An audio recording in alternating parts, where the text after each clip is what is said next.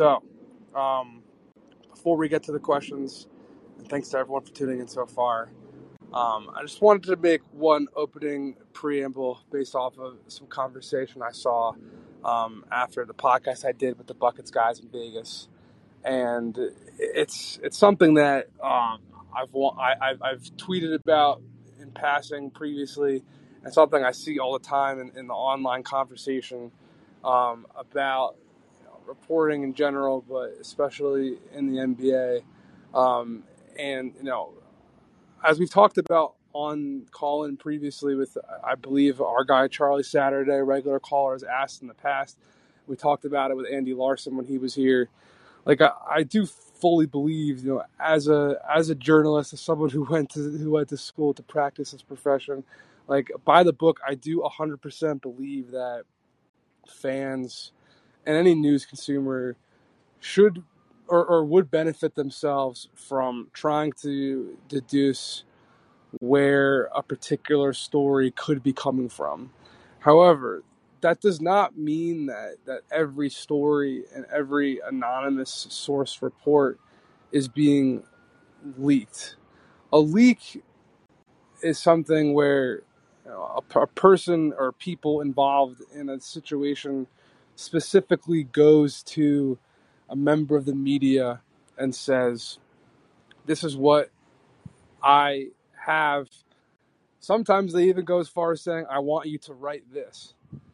And as I've been on record here saying before, and I said on other programs, like that is not how I conduct business. There are definitely people who reach out to me and provide me with tips and information and say, for your next column, this would be a valuable thing for you to include, or, blah, blah, blah. But a leak is when someone directly says, I have this information and it would benefit our side of things. We put that out publicly.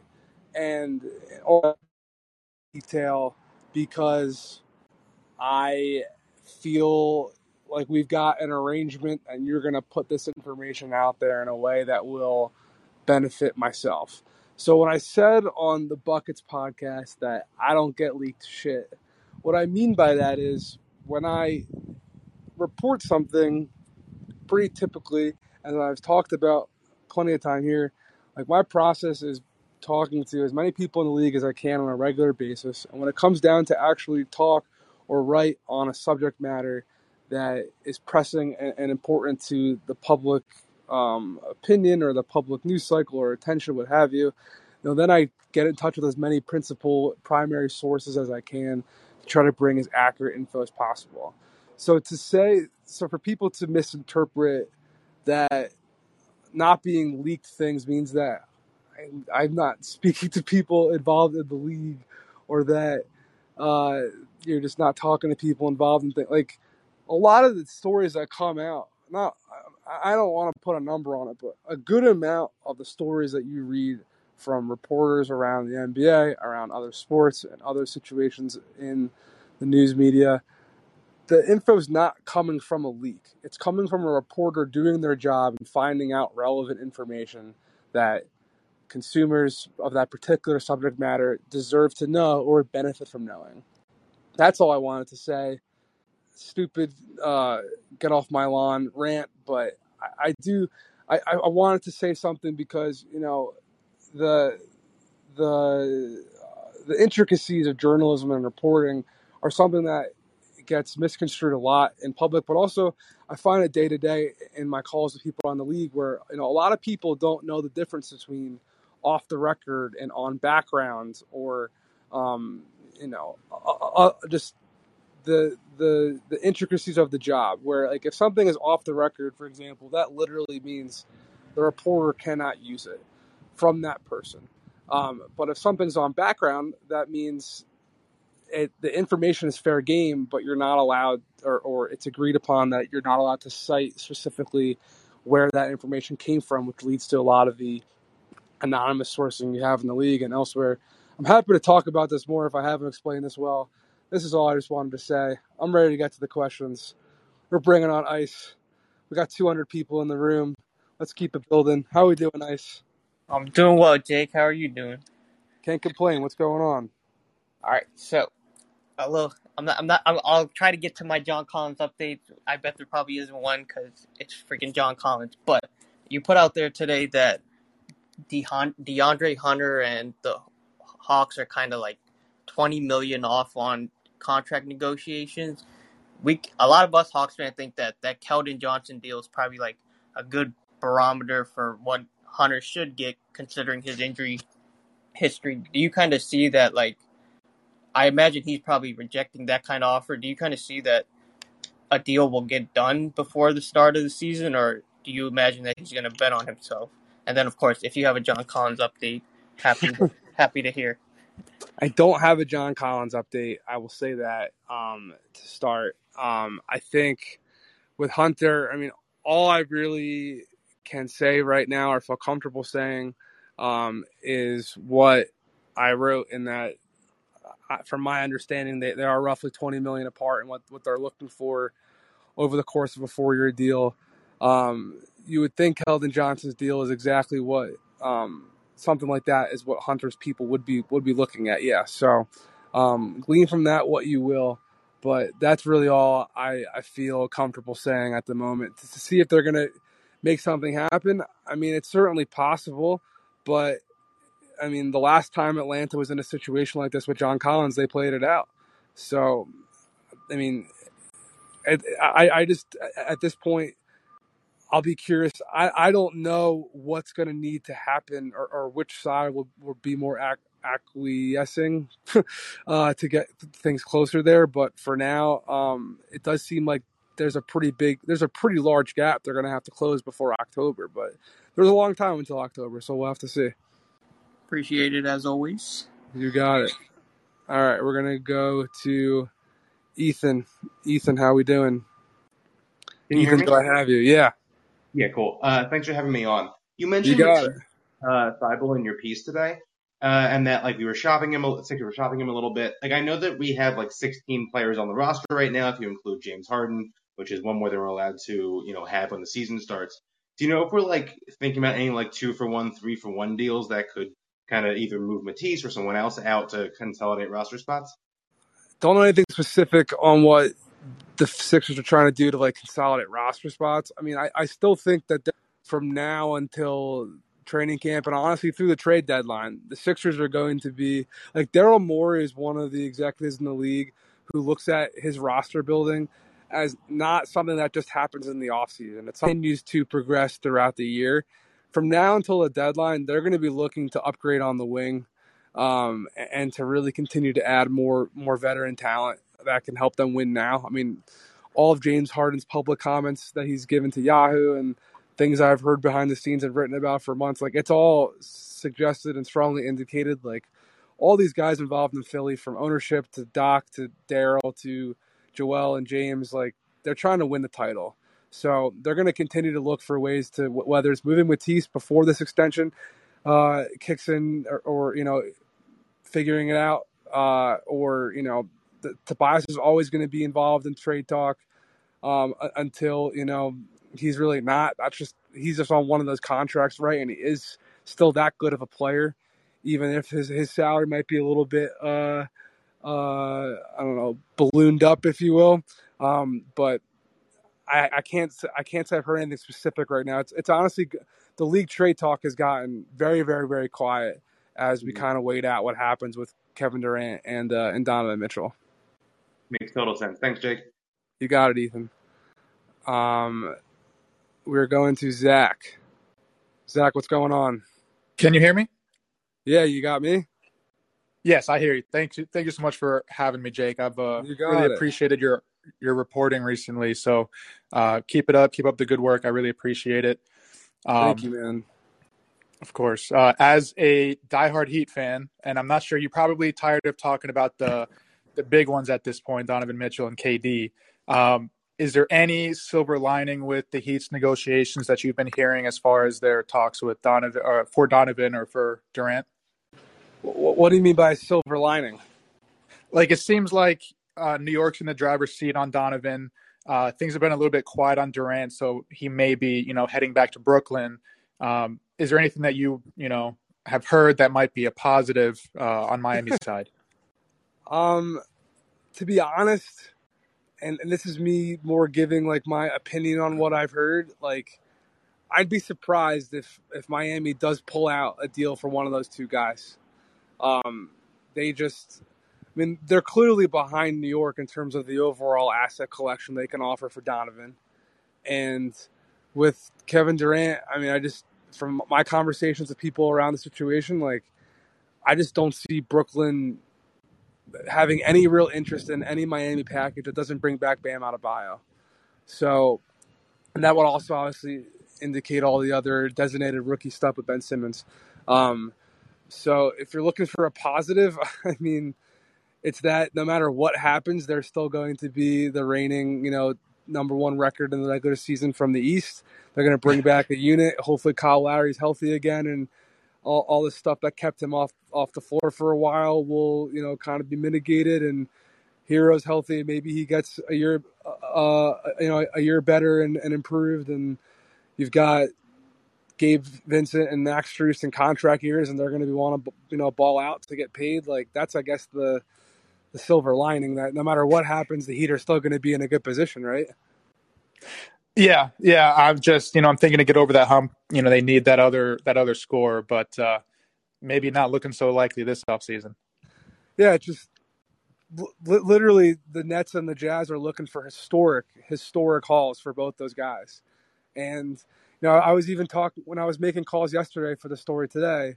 I was talking to a cap guy, and he said, the Heat are always creative, and they're always going to find ways to do things. And when they, traded KZ Okpala to OKC and swapped the protections to free up another pick, like everyone in the league was bracing for a big Miami move. And I think they have 4 first-round picks right now they're capable of moving. But just like a Tyler Hero, Duncan Robinson, 4 first-round picks package just isn't going to meet the asking price right now for Donovan Mitchell and Kevin Durant. That's why, I mean, I do think, the Heat have said to people behind the scenes that they're not looking to move Gabe Vincent and Max Strus to get other picks to try to up the pick bounty to compete with New York. But I don't really see any other way they could get those guys. So it's just, I don't know. It seems very complicated and unlikely to me that they'll be able to outbid New York for Donovan. And I don't think they'll be able to really put together a package that really gets the Nets' attention either. Got you. All right. I appreciate the time. You got it, Zach. We are going to go to Tom. Tom, how we doing? Tom DJ Khaled Icon, you were on mute. Tom, are you there? All right, Tom, we're going to have to go to Kyle, but Tom, hop back in the queue if you want. Kyle, what's going on, my man? Hanging in there, buddy. How you doing? I'm good. It's a beautiful day here. I'm in Denver. Fly back east in a couple hours. No complaints. What's going on? Well, I've been paying attention to all this stuff on, obviously Kevin Durant and Donovan Mitchell, but, there seems to be a lot of pieces that, like these, a lot of the remaining free agents and other players that are basically just sitting back and they're having to wait to see what happens with these other trades before they can possibly get on other teams and stuff or get a contract. Have you heard anything on some of these other, remaining free agents and stuff and what's going on with them? Sort of an oddball question, but. Yeah, no, you're good. I asked someone yesterday about Colin Sexton, and I was told there was nothing new to report there. So, there's only 2 teams really left with legitimate cap space in Indy and San Antonio. I believe the Pacers, I believe the Pacers and the Spurs both would prefer to use their space as contract dumping grounds to take on future cap pick. That's or future draft picks. That's what I've been told is the preferred options there rather than look at what the Spurs did taking back, Gallo's deal, right, in that DeJounte trade. Right. So I think that's ultimately what those, teams are hoping to do. I mean, if the Pacers really wanted to go throw an offer sheet at Colin Sexton, like they probably would have done that already, right? Absolutely. So from other, the other guys, like the big men on the market, like the Dwights and the DeMarcuses out there. I mean, like Jordan Nwora, I'm sure would like to go to Milwaukee, and they'll try to figure that out. I know they just put out the Serge Ibaka stuff, like that. It's all happening and being discussed. There's definitely two-way spots being, obviously, maybe not obviously, but Toronto just locked up Jeff Doughton to their two-way deal, and the Warriors are figuring out some things. I know Mac McClung was someone that a lot of people that really liked during Summer League, and they almost offered him a two-way deal last year. So those types of things are definitely being talked about behind the scenes right now. But yeah, in terms of like the big impact guys, like there just isn't much space left out there. And honestly, I think part of why the free agent cycles haven't been as big of late is because of all the rookie extensions that have been happening. Like we talked about today at Bleach Report, where now Right. a third of the first round picks, and usually most of those guys are the guys who actually are worth a team throwing an offer sheet at. They're already locked up, so that already limits the pool for the next free agency, and I don't really see anything significant happening anytime soon here. Okay. Well, I appreciate it, Jake. You got it, Kyle. Thanks as always for calling in. Hey, thank you. All right, James. Hello, how are you doing, Jake? I appreciate you holding this space, and really appreciate your work over the last couple. I feel like I've seen you around for so long, like a year or two already, and I really appreciate like your work, and I feel like you're really up and coming now, and it's nice to see you hitting on a lot of your takes. I know some throw out a lot, and I feel like you're on a lot of rumors. So I just want to, from a Knicks perspective, do you think the Knicks are trying to really focus on how the Estepien rule can really hard cap their situation in the future, and they're trying to probably hold on to some of their picks so they can not only land Mitchell but hopefully look to add another star in the future? Because I know I'm probably getting ahead of myself, but you don't want to max out all your future assets and then you have nothing to build with after that. I mean, that's not getting your ahead of yourself. That's how teams operate too, right? Like, I mean, I've said it time and again on this program, but I feel like it's so important to look at, these extension talks right now and guys coming up, Miles Turner, for example, coming up and becoming a free agent next year. Jeremy Grant becoming a free agent next year is a big reason why he got traded already, right? Like, planning things out a year, 2 years in advance is exactly what teams are doing. So, and that does play a factor in current present day negotiations. So that's not, an unreasonable thought at all. I think that's exactly where your head should be going. And to answer your question, Brock Aller in the Knicks front office is one of the more draft pick conscious, trying to extract value on the pick side of things executives in the league, from my understanding. Like they've backed out of a couple deals, that 3-team deal with Toronto and the Lakers that was being discussed at the trade deadline, for not getting enough picks here and there. And people make, him and Sam Hinkie trying to extract as many second round picks as possible in every trade. But big reason why the Knicks were able to make that Jalen Duren thing happen with Detroit is because they had 4 second rounders to send to Charlotte. So I'm sure the Knicks were trying to figure out the best way possible to satisfy the Jazz's asking price of draft picks while still maintaining flexibility to be able to have some more to move. And look, they're still going to have, I believe they have 11 first-round picks in the next 7 drafts, but they're only eligible to trade a maximum of 8. So even if they gave Utah 8 picks for Donovan, which, again, we're not reporting that, but we're just speaking in hypothetical here, even if they did that, they would still have 3 more picks that they could use later down the line in trades, but also that they'd be hamstrung by stepping rules, like you said, until time came about. Just like how the Lakers, for example, were only able to move their 2027 first during the season, but now they have access to their 2029 pick as well. I'm sure that the Knicks are trying to figure out as advantageous a package for themselves that they can send to Donovan while also getting him for sure. That's definitely being discussed. Yeah. Thank you. And I just want to say one more thing. I think the media is really trying to make it like the Knicks just have to do this move and have to maybe give up 8 in total. And I think that's ridiculous because they could build this thing slowly, and I don't think there's any rush because the Lakers did that and they won a chip. So it's okay if now this flops and they win nothing for the future because they already they won a championship. So I think that deal worked out with Anthony Davis, even though they're now hamstrung. And the Knicks, I don't think Mitchell would take them to that elevation. So I think they have to really be smart about this and not just give Danny Ainge everything he wants. Because even though you have 3 picks, after trading those 8, there's still like what you said with the Stepien rule. So I think they just have to be smart and not let I don't think they're going to let the media really make them feel like they need to do this because I don't think people have been paying attention enough to the Knicks and how they've been working the last few years. They've actually been pretty patient. So I don't think they're so desperate like everyone's trying to make it out to be.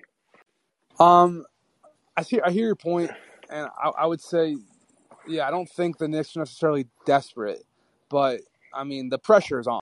Like Leon Rose and Tom Thibodeau, Leon brought on Tom, but when that regime got hired by James Dolan in New York, it was 2019, 2020. I forget exactly, but this is the second year, right?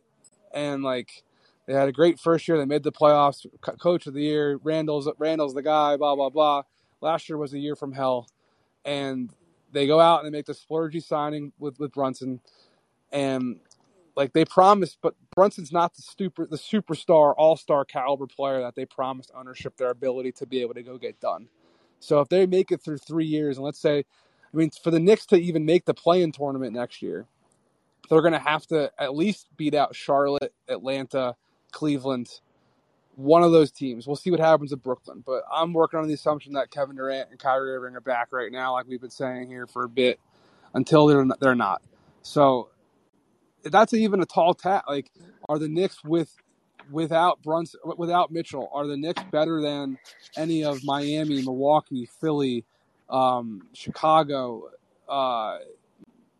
Boston, down the list? Like, it's going to be difficult. So when you're already looking at years ahead and planning out your strategy, like part of that strategy is, will I even be here, right?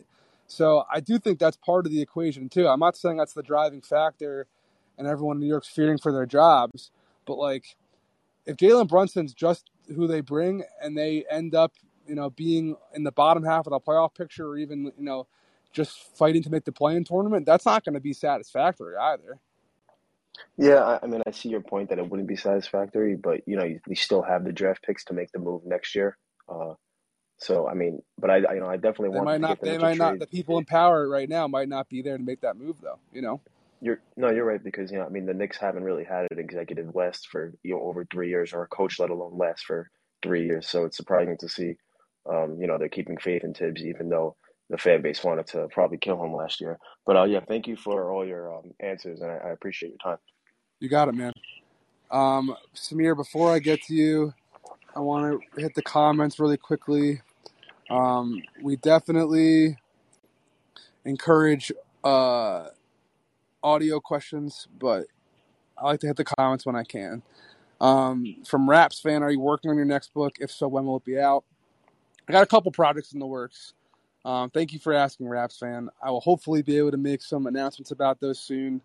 It's one project right now that I'm very close to finishing, that I'm pretty excited about, that I'm hoping to be able to announce before the start of next season. But for the rest of that stuff, stay tuned, but I appreciate the question. Latest Kyrie rumors, I got nothing new from some dude who exists and JMurph31. Both want to know about Kyrie. And look, the Lakers and Kyrie thing, like I've been saying all along, it's just not going to happen in a 2-team deal. And I'm still struggling to see a situation. I know the Russ Utah stuff has kind of picked up ever since I mentioned that last week. Like even in that hypothetical scenario, if Russ goes to Utah for 2 picks, like are the Lakers going to get enough back to satisfy them while also sending enough back to Brooklyn? Like I just don't see it happening.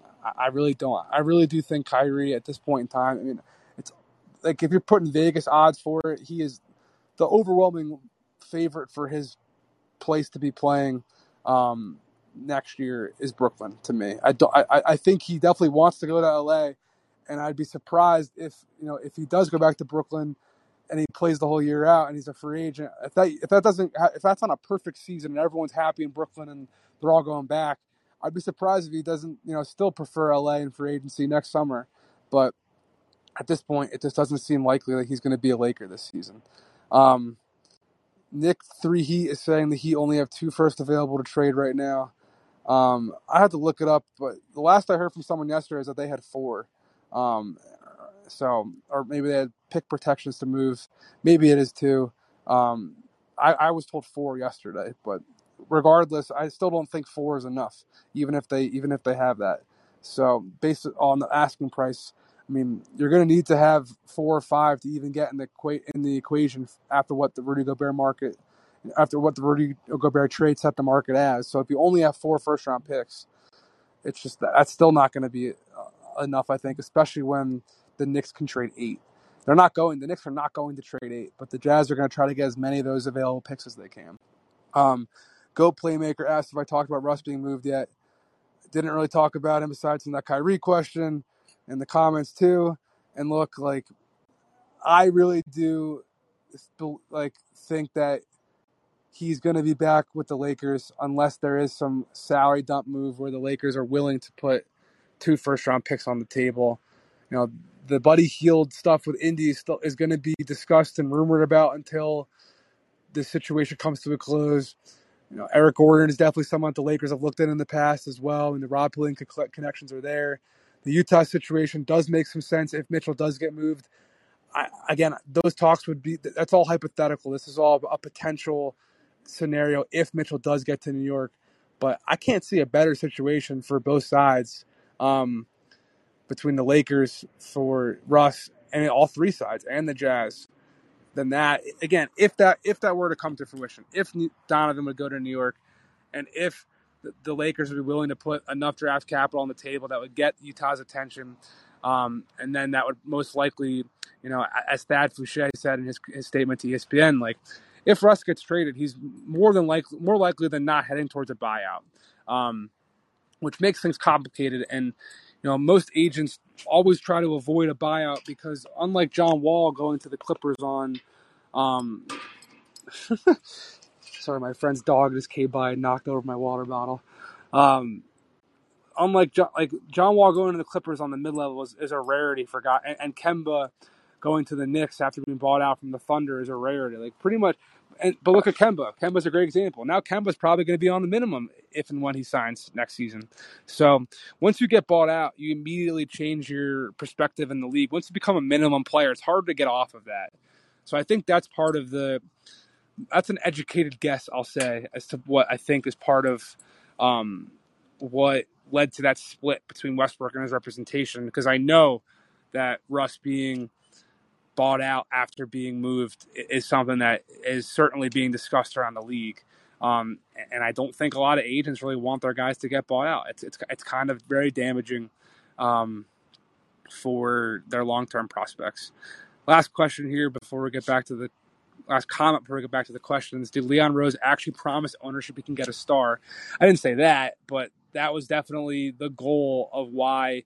I mean, saw the success of Bob Myers in Golden State. Rob Pelinka went out and got LeBron, got Anthony Davis, even went and got Russ, and obviously that didn't work out as anticipated, but they got the stars that typically drive championships, and Lakers got one. So that was definitely the idea, bringing on a guy like Leon Rose from CAA. It was definitely a goal to be able to sign and trade for and keep long-term stars. And the Kevin Durant, Kyrie plan was obviously what they were hoping to do that very first free agency. And it didn't work out. So, that's kind of where things stand in New York right now. Samir, how are we doing? What's going on, Jake? Not too much. How can I help? So, as a Raptor fan, I just have a question. So, outside of the KD situation, my question is about Jakob Poeltl. I know the Raptors at one point were interested in him. So, do you know if the Raptors are still looking for a center? And then, from the Spurs perspective, is he available for trade? And what would be the asking price? It's a great question.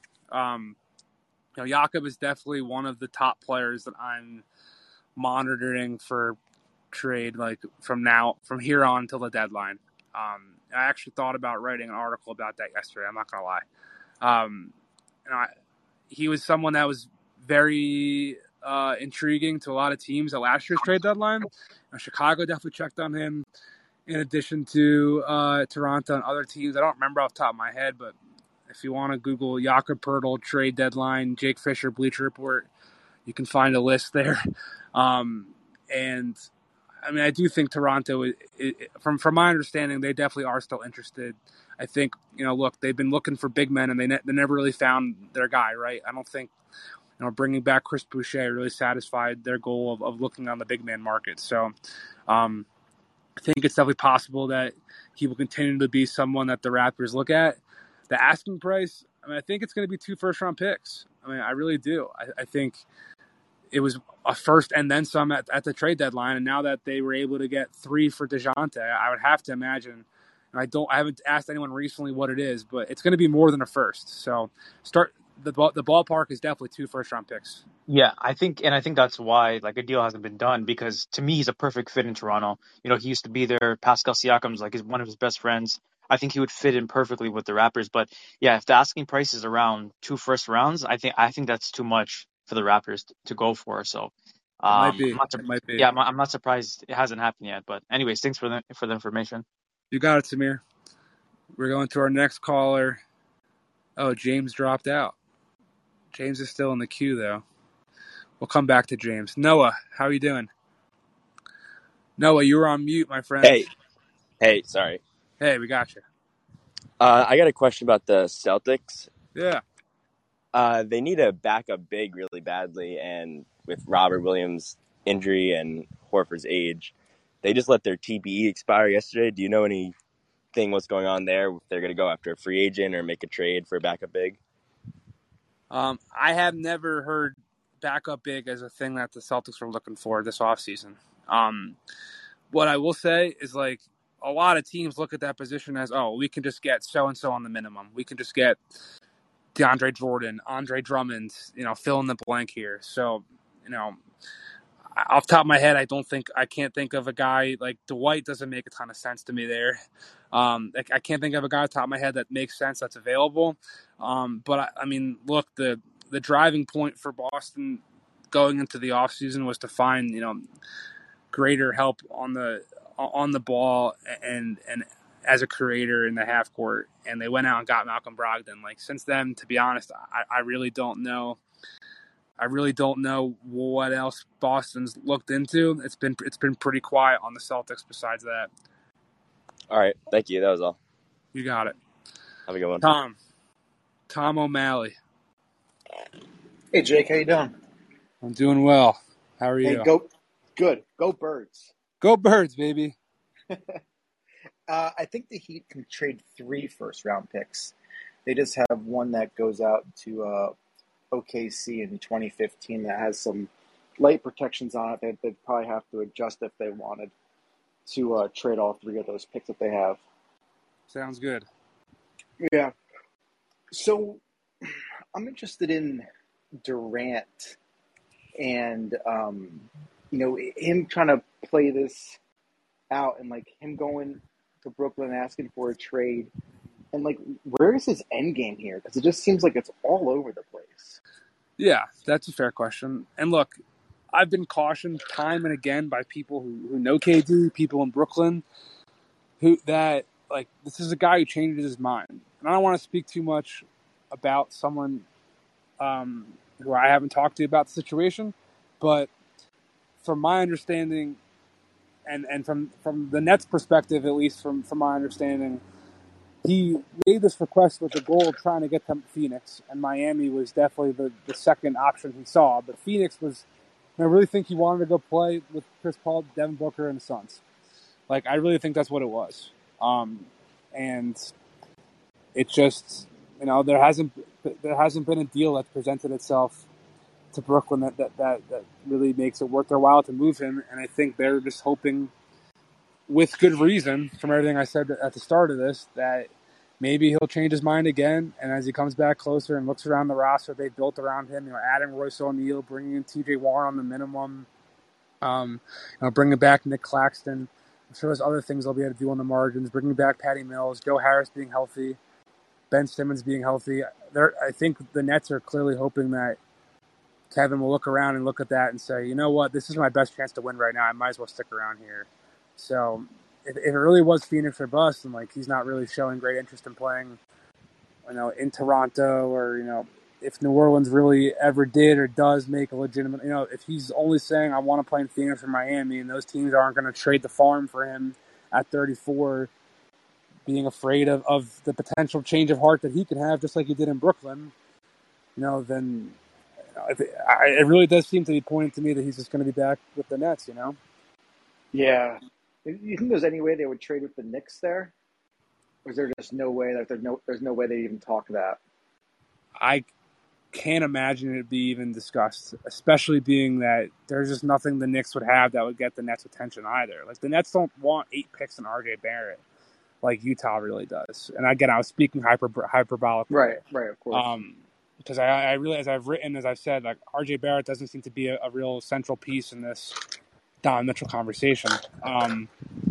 So, if the Knicks had players right now who could play alongside Ben Simmons and help win a championship, maybe even then, but let alone the whole New York-Brooklyn rivalry and all that shit. I don't think it's even close to a possibility. Yeah, I wouldn't send him to the Knicks either, but that's the best package. Sometimes you just got to take the best package and, be on the back page for a couple of years and not care about it. Sometimes, but I think the Nets think their best package is just holding on to KD, Yeah, I completely agree. If they can talk KD and Kyrie into coming back, and you at least have a chance there. Yeah. All right, well, speaking of the Knicks, I'm bringing on a friend of the show, Sean G., big Knicks fan, up-and-coming Knicks YouTuber. What's up, man? How you doing? Thanks, Jake. How are you? I'm doing well, man. How are you? Good. So I was just wondering what the Knicks are doing when it comes to trading Derrick Rose. I heard I heard some rumors about it, but I'm not really sure what's going on with this right now. I know Utah wants more of the young people, so Derrick Rose would not be necessarily part of that. So I'm just wondering what's going on with that. You got it, man. Yeah, I think, I've heard Derrick Rose as a possible, veteran player to be the salary matching piece between all the young players like Miles O'Brien and Obi Toppin and Quentin Grimes. More so than Evan Fournier because, and this is probably more from Utah's perspective, because the Jazz don't want long-term salary. And Fournier, while it's still only 2 years left on the deal, Rose only has one, being that the 23-24 year on his deal is a team option. So the Jazz would be able to decline that and have him be an expiring contract, or they could even trade him again. I think he probably even has higher retrade value than Evan Fournier right now. And Derrick Rose was arguably the Knicks' best player when he was healthy last season, right? Yeah, I feel very underrated. You're a Knicks fan, right? What do you want them to do? Do you want them to put all the pieces on the table for Donovan? Do you want them to hold pat? What are you thinking, man? Yeah, well, I really like Quickly. I feel that when he gets minutes, he plays incredibly well. So I feel that a good trade would be maybe 4 picks, 5 picks, not all of them unprotected, and then maybe we put in Grimes, Obi, and maybe McBride. What if I'm Danny Ainge right now and I said there's no way to get him done without 5 picks and at least 3 of them are unprotected? Do you do it? Yeah, I would do that. I would probably do that. Yeah. Yeah, I think, look, the Knicks have clearly been interested in Donovan Mitchell for a long time, just like they were at Jalen Brunson. They've been looking for stars, and he's a New York kid. He always goes back to the city in the offseason. He was just throwing out the first pitch at the single A Mets game, right? Yeah. So if this is your shot to get him, and look, if you just turn the number 11 pick in this draft into 3 first-round picks, so let's say you take 3 off the table and you look at this from the Knicks' perspective and just say it's the number 11 pick plus 3 or 4 picks for Donovan Mitchell plus couple of the young guys. That seems like a pretty good deal to me, right? Yeah. So I don't know. That's the way it seems like things are trending. New York's clearly in the driver's seat to get him. It's just a matter of time to see how it actually all unfolds. Yeah. Okay. Thanks, Jake. All right, man. Thank you. We got James. Is Max up? Max, are you in the queue? I'm here. What's up, How you man? doing, Jake? I'm hanging in. Yeah, I'm doing well. Can you hear me? I got you. You have me? Yeah. So as you can see on my profile picture, I'm clearly a Knicks fan. I know you've talked about this a lot, but there's a lot of rumors and different reporters reporting different things. So what do you think, like, for me, for like a framework, I'm looking at maybe 5 picks, 3 of those unprotected, and then 2 of them protected, and then Grimes, McBride, maybe Cam or Obi, and then Fournier to match the salary. What are you thinking of a framework for a deal? I think if Fournier is in it, you're gonna need more picks than if it's Derrick Rose. I think that's to me what it sounds like the negotiating standpoint is from Utah's side of things, because they negotiated picks and stuff with or without Jalen McDaniels from Minnesota. So clearly they're putting a value on picks versus actual commodified assets. Not to speak too coldly about these players, and I really do think a deal's not going to get done without Utah's ultimate preference of the players coming back. If it's not 6 picks, like that seems to be like they got 5 for Rudy.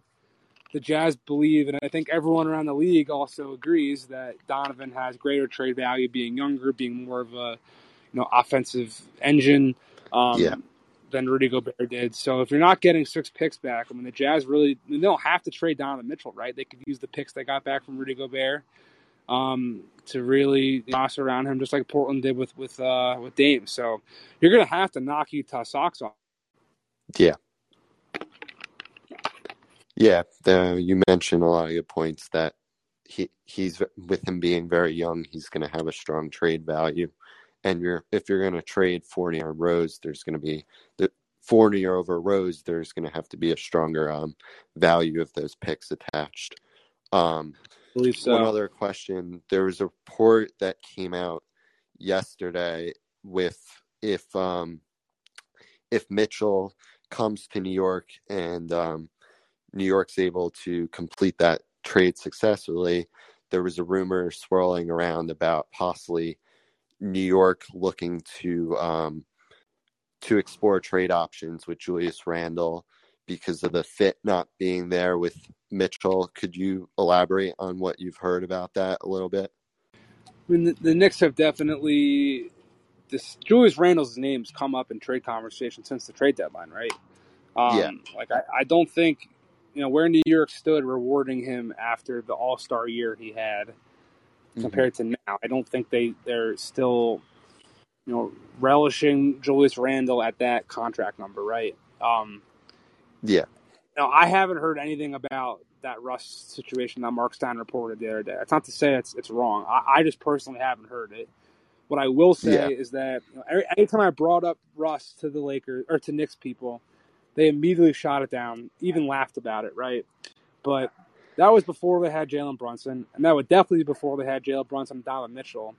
And if you're taking on Mitchell's long-term deal after adding Jalen at a very expensive 4-year deal, and Randall's already got 4 very expensive years up next, and you don't think Randall's an ideal fit next to those 2 guys, which I would imagine thinking about it logically from a fit standpoint, if Randall's found his most success in New York, ripping the ball off the rim, being a playmaker, bringing the ball up in transition, throwing 7-8 assists a game on some nights, being a triple-double threat, all of a sudden, if you got 2 very ball-dominant guys and you're trying to keep R.J. Barrett, who's developing as a slasher and a driver in the half court, like, it makes sense they'd be more willing to or more eager to even look to move him. And in a scenario where there is something that worked out with Russ and the Lakers, where they got picks back for getting off his long-term salary for an expiring deal in Russ, they could just buy out. That makes sense to me. I haven't heard it, but it definitely, all that does make sense to me. Yeah. Yeah. Of course. Thank you for taking your time to answer my questions. I appreciate it. You got it, man. Fellow Jake, how we doing? I'm good, man. Thanks for doing all this. Great name, by the way. I mean, Knicks fans obviously well represented in here. I am, of course, a Knicks fan as well. I just wanted to maybe piggyback and take it a little bit of off the route of what the last caller just mentioned. I kind of see that, there's obviously points with like moving off of Julius, freeing up Obi, letting the team run more of like a modern offense and get out in space and everything like that. But if you're trading Derrick Rose for the salary purposes to Utah, and then you're looking to kind of like move off of Julius to, get an expiring contract in Russ or what have you, I feel like you still need kind of a vet presence. And if we're trading all those guys and you've lost Taj Gibson, I think that's still pretty important. Not enough to sacrifice, young guys playing time or anything like that. But I mean, knowing Tibbs and the way he approaches it, he's going to want vets as well. Not to say Donovan Mitchell and Jalen Brunson aren't vets, but kind of need another voice in there. So I don't know. It just might be interesting to see them move off of Rose, Randall, and potentially Fournier and kind of have an extremely young team. It would be interesting. Yeah, I don't know if that was – yeah, go ahead. Yeah, Fournier's been on the trade market, for a while, obviously, but I don't see all those guys getting moved. I mean, maybe it certainly could happen, but it's going to be difficult to try to. I mean, they haven't found a spot yet for him, right? And they haven't found a spot for Randall either. I think, back at the trade deadline, it seemed like there was some stuff with Randall that could have gone certain places. I don't want to say too much, but then, for example, Tyrese Halliburton becomes available to Indiana, and Domantas Sabonis is a king, not Julius Randle. That's all I'll say. And I'm not saying there was an opportunity for Tyrese for Randle. I'm not saying that, but I believe there was talks between Sac and the Knicks for Randle at the deadline, and then once Sabonis became a thing, that was no longer, right? But I still don't only one of them's going to Utah in this theoretical Donovan trade. And from that point, you're going to have to find two more takers for contracts that are considered to be below value contracts. That doesn't seem to be, which typically you have to attach assets to go do that for, right? So unless, a team wants to give a second round pick for Evan Fournier, which I don't even know if that would get it done for the Knicks side of things. It's just, they got a lot of balls in the air. So yeah, one of those guys will probably be back. Honestly, I wouldn't mind Fournier back. Obviously, as he's a decent player. He's not anything groundbreaking. He's pretty much a sieve on defense, but his shooting off the bench could be definitely valuable. My only other last point was: have you heard anything if with this Mitchell trade, if it goes down, any of those vets that they acquired? I don't even know if they're eligible to be traded, or anybody coming back with Mitchell. Or would it just most likely be a 1 for 7 kind of deal? Yeah, I think it's most likely a 1 for 7 kind of deal. I don't believe any of those players from Minnesota, and apologies if I'm getting this wrong, but it was explained to me the other day. I don't believe any of those guys can get moved until 30 days after that deal is official. So that would have to maybe that is part of the delay here. And there's things to be discussed once that can happen, or once people come back from vacation. I don't know, but I've been told that to look out for that to happen in the next couple of weeks, and it doesn't really sound like that's coming to a finish anytime soon. Man, all right. Well, I appreciate it. You got it. We're gonna take a few more here. We're gonna go to Joe, and Kevin's the last caller I currently have in the queue. So, Kevin, I'm going to get to you, and then we're going to call it. Joe, what's going on? Hey, how you doing, Jake? Doing well, Joe. Yeah, I was just wondering, we're talking about, I'm a Knicks fan too. You're getting all the Knicks fans in today, all anticipating this move that may or may not happen. But you're seeing now them looking. I think they're going to get Mitchell. I think they're going to go work something out. It's going to be 2 players, maybe 5 or 6 picks. But do you think when they're trying to maybe move Fournier or Randall to the Lakers and acquire Westbrook and use him as a piece in a 3-team to send him to Utah and maybe use one or two of the Lakers picks in that deal? Sorry, there's a street cleaning truck coming by me right now. Hold on 1 second. That has never happened in the history of the show, and that's why we typically do this inside. But I haven't heard anything on Russ to New York, like I just said before. But if he's involved in a trade with the Knicks, I don't think the Knicks are acquiring him from the Lakers to then send to Utah. I think that would be – I don't think he's getting rerouted in a 3-team deal. You know what I mean? I don't really understand what the benefit of that would be. Like, why would the Knicks sending him out to take on 2 more? I guess you're saying you make a Russ trade now to get 2 more picks to send to the Jazz. Is that what you're saying? So basically what you're doing is you're using some of the salary you have to take on Russ, and you're getting 2 picks. And then you're shipping, because Utah aren't really, they want young players and a boatload of picks. They're not interested in long-term salary. So would you use Westbrook and the 2 Lakers pick as salary and extra picks to go to Utah? And that's their salary, and the Knicks can take something back, the extra 17 or 18 million between Westbrook and Spider's contract. It's an interesting idea. I haven't heard that. Then, the Jazz would have to add more salary to match Russ's deal, if I'm getting that correctly, on salary matching stuff. Because he's at 47. I believe Mitchell's at like 34, 35. So yeah, there would be the Lakers could acquire maybe like Clarkson or somebody, like someone goes from Utah to the Lakers, and then the Knicks maybe take Bogdanovich and maybe add Cam in that deal somehow to make the money work. Yeah, it's an interesting concept. I will say that. I have not heard it, but I guess that makes some sense. I like it, man. Should have been a GM. All right, we're gonna go to Kevin for the last call. Kevin Stagg, how we doing? Hey Jake, how are you? Hanging in, man. What's going on? Not too much. Thanks for taking me as a caller. Yeah. So I'm just breaking up all the Knicks fans in a row. I'm a Miami fan. It seemed like from your earlier answer that you're a little bit pessimistic as to Miami's chances at either Durant or Mitchell. We have seen various reports that they're canvassing the league to get some more picks in order to beef up their package. Would you say that it's a very minimal chance at this point, or would you say they're still in the running for both Mitchell and KD? Yeah, unless Miami puts Bam on the table, which doesn't sound like they're going to do. I really don't think they're going to be getting. And with Donovan, I don't see the Heat being able to outbid New York for everything we just talked about with Joe, and we've talked about previously. The Russ idea is very interesting, and if that's something that even remotely, and the Knicks even had 2 more first-round picks to offer with an expiring contract like that, I would think that even, like I was saying, it'd be wonkier to have Utah to have to add more salary to that.